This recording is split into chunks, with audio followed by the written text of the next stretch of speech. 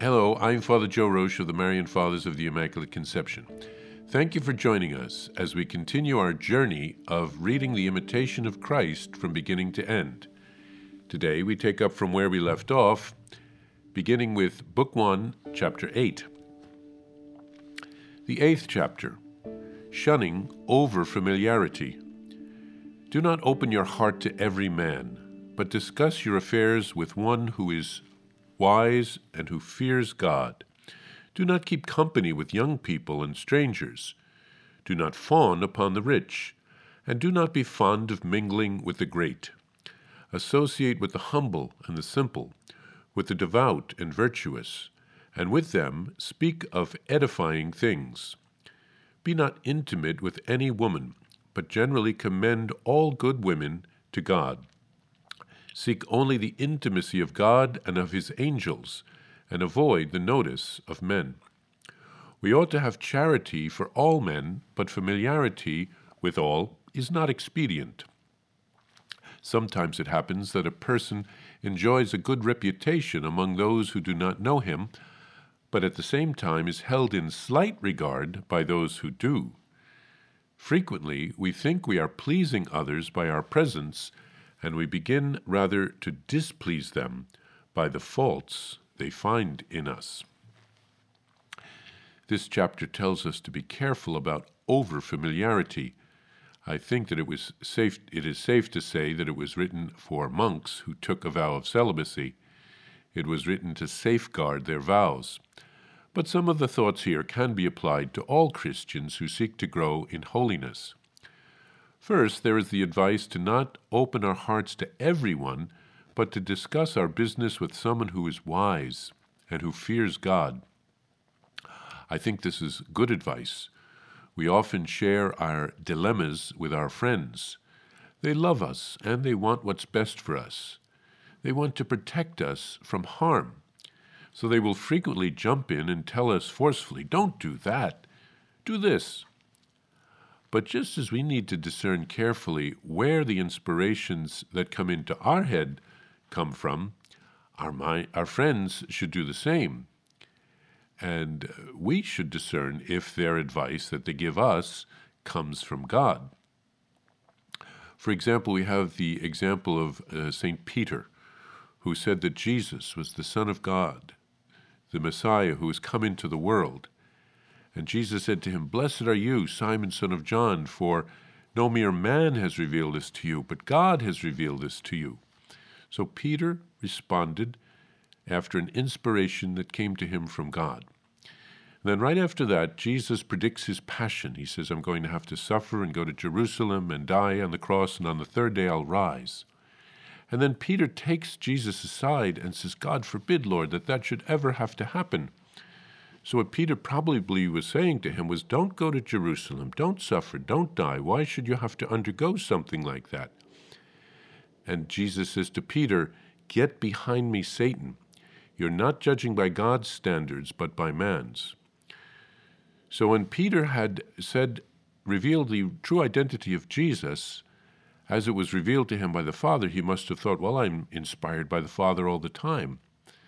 But the evil one immediately steps in and tries to confuse things, tries to get Jesus off course, gets him to avoid dying on the cross, avoid the work of our redemption, our salvation, and uses Peter as an unwitting tool.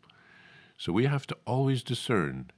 Peter had the best of intentions, probably, wanting to save Jesus, his friend, from harm and suffering. But this was part of God's plan, and Peter didn't think it through. The first thought that came to his head was, "Tell Jesus not to go to Jerusalem, not to suffer." And Peter immediately responded and blurted it out. And Jesus said, "You didn't discern that well." If we go to confession or spiritual direction, obviously we want to go to someone who is wise and who fears God. St. Faustina always prayed for her confessor, so that they would be able to understand what God was doing in her heart and to give her good advice. There's also a phrase here, "Do not keep company with young people." Obviously, this was not directed at parents. But we should be careful how we choose our friends and what we share with strangers. Social media has opened our lives to the world. The concept of privacy is disappearing. Everyone wants to know everything about everyone else.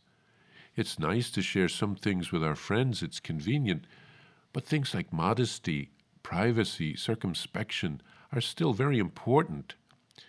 Many young people are becoming famous through social media. Then they don't know how to handle the attention, the scrutiny, the criticism, and the negative comments that come their way.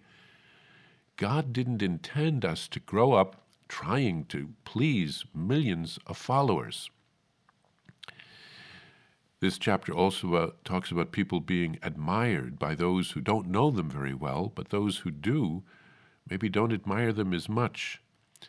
So we should be authentic, transparent. We should follow the example of Jesus and not just try to put on a good appearance for other people, to impress other people, because people can really see through the appearances and they can tell who we really are, especially those who live with us. So what are our values? What is important to us? Do we spend our time pursuing fame and fortune, or the simple pleasures of life? Once again, humility, simplicity, faith, devotion, living the virtues, this is what is important and what we should strive to do.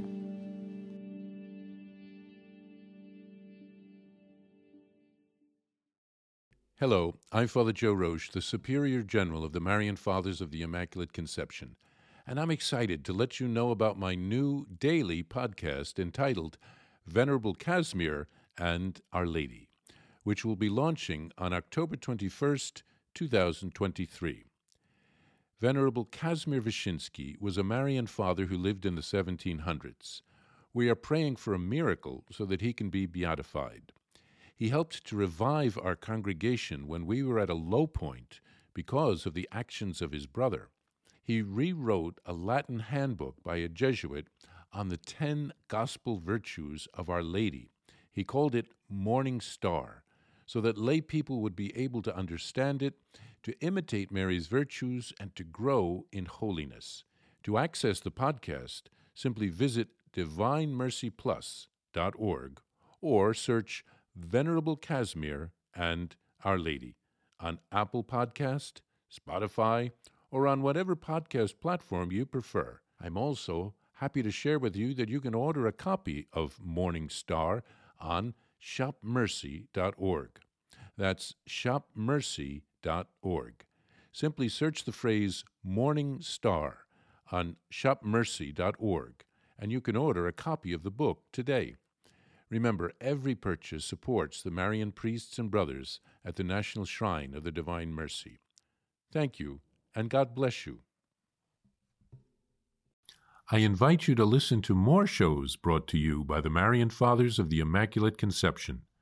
Join us daily for enriching spiritual content, which will help you on your journey with Jesus Christ.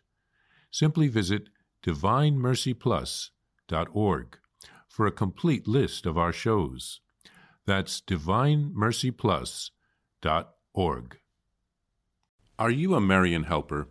Join our Spiritual Benefit Society and start sharing in the graces of all the daily masses, prayers, and good works of Marian priests and brothers all over the world. Sign up is free and easy. Simply visit micprayers.org. That's micprayers.org. Thank you, and God bless you. Please follow or subscribe to this podcast to receive the latest episodes and updates. If you have been blessed by this podcast, I invite you to leave a review. Reviews greatly improve our podcast ranking and will help spread this podcast to other people throughout the world. Thank you.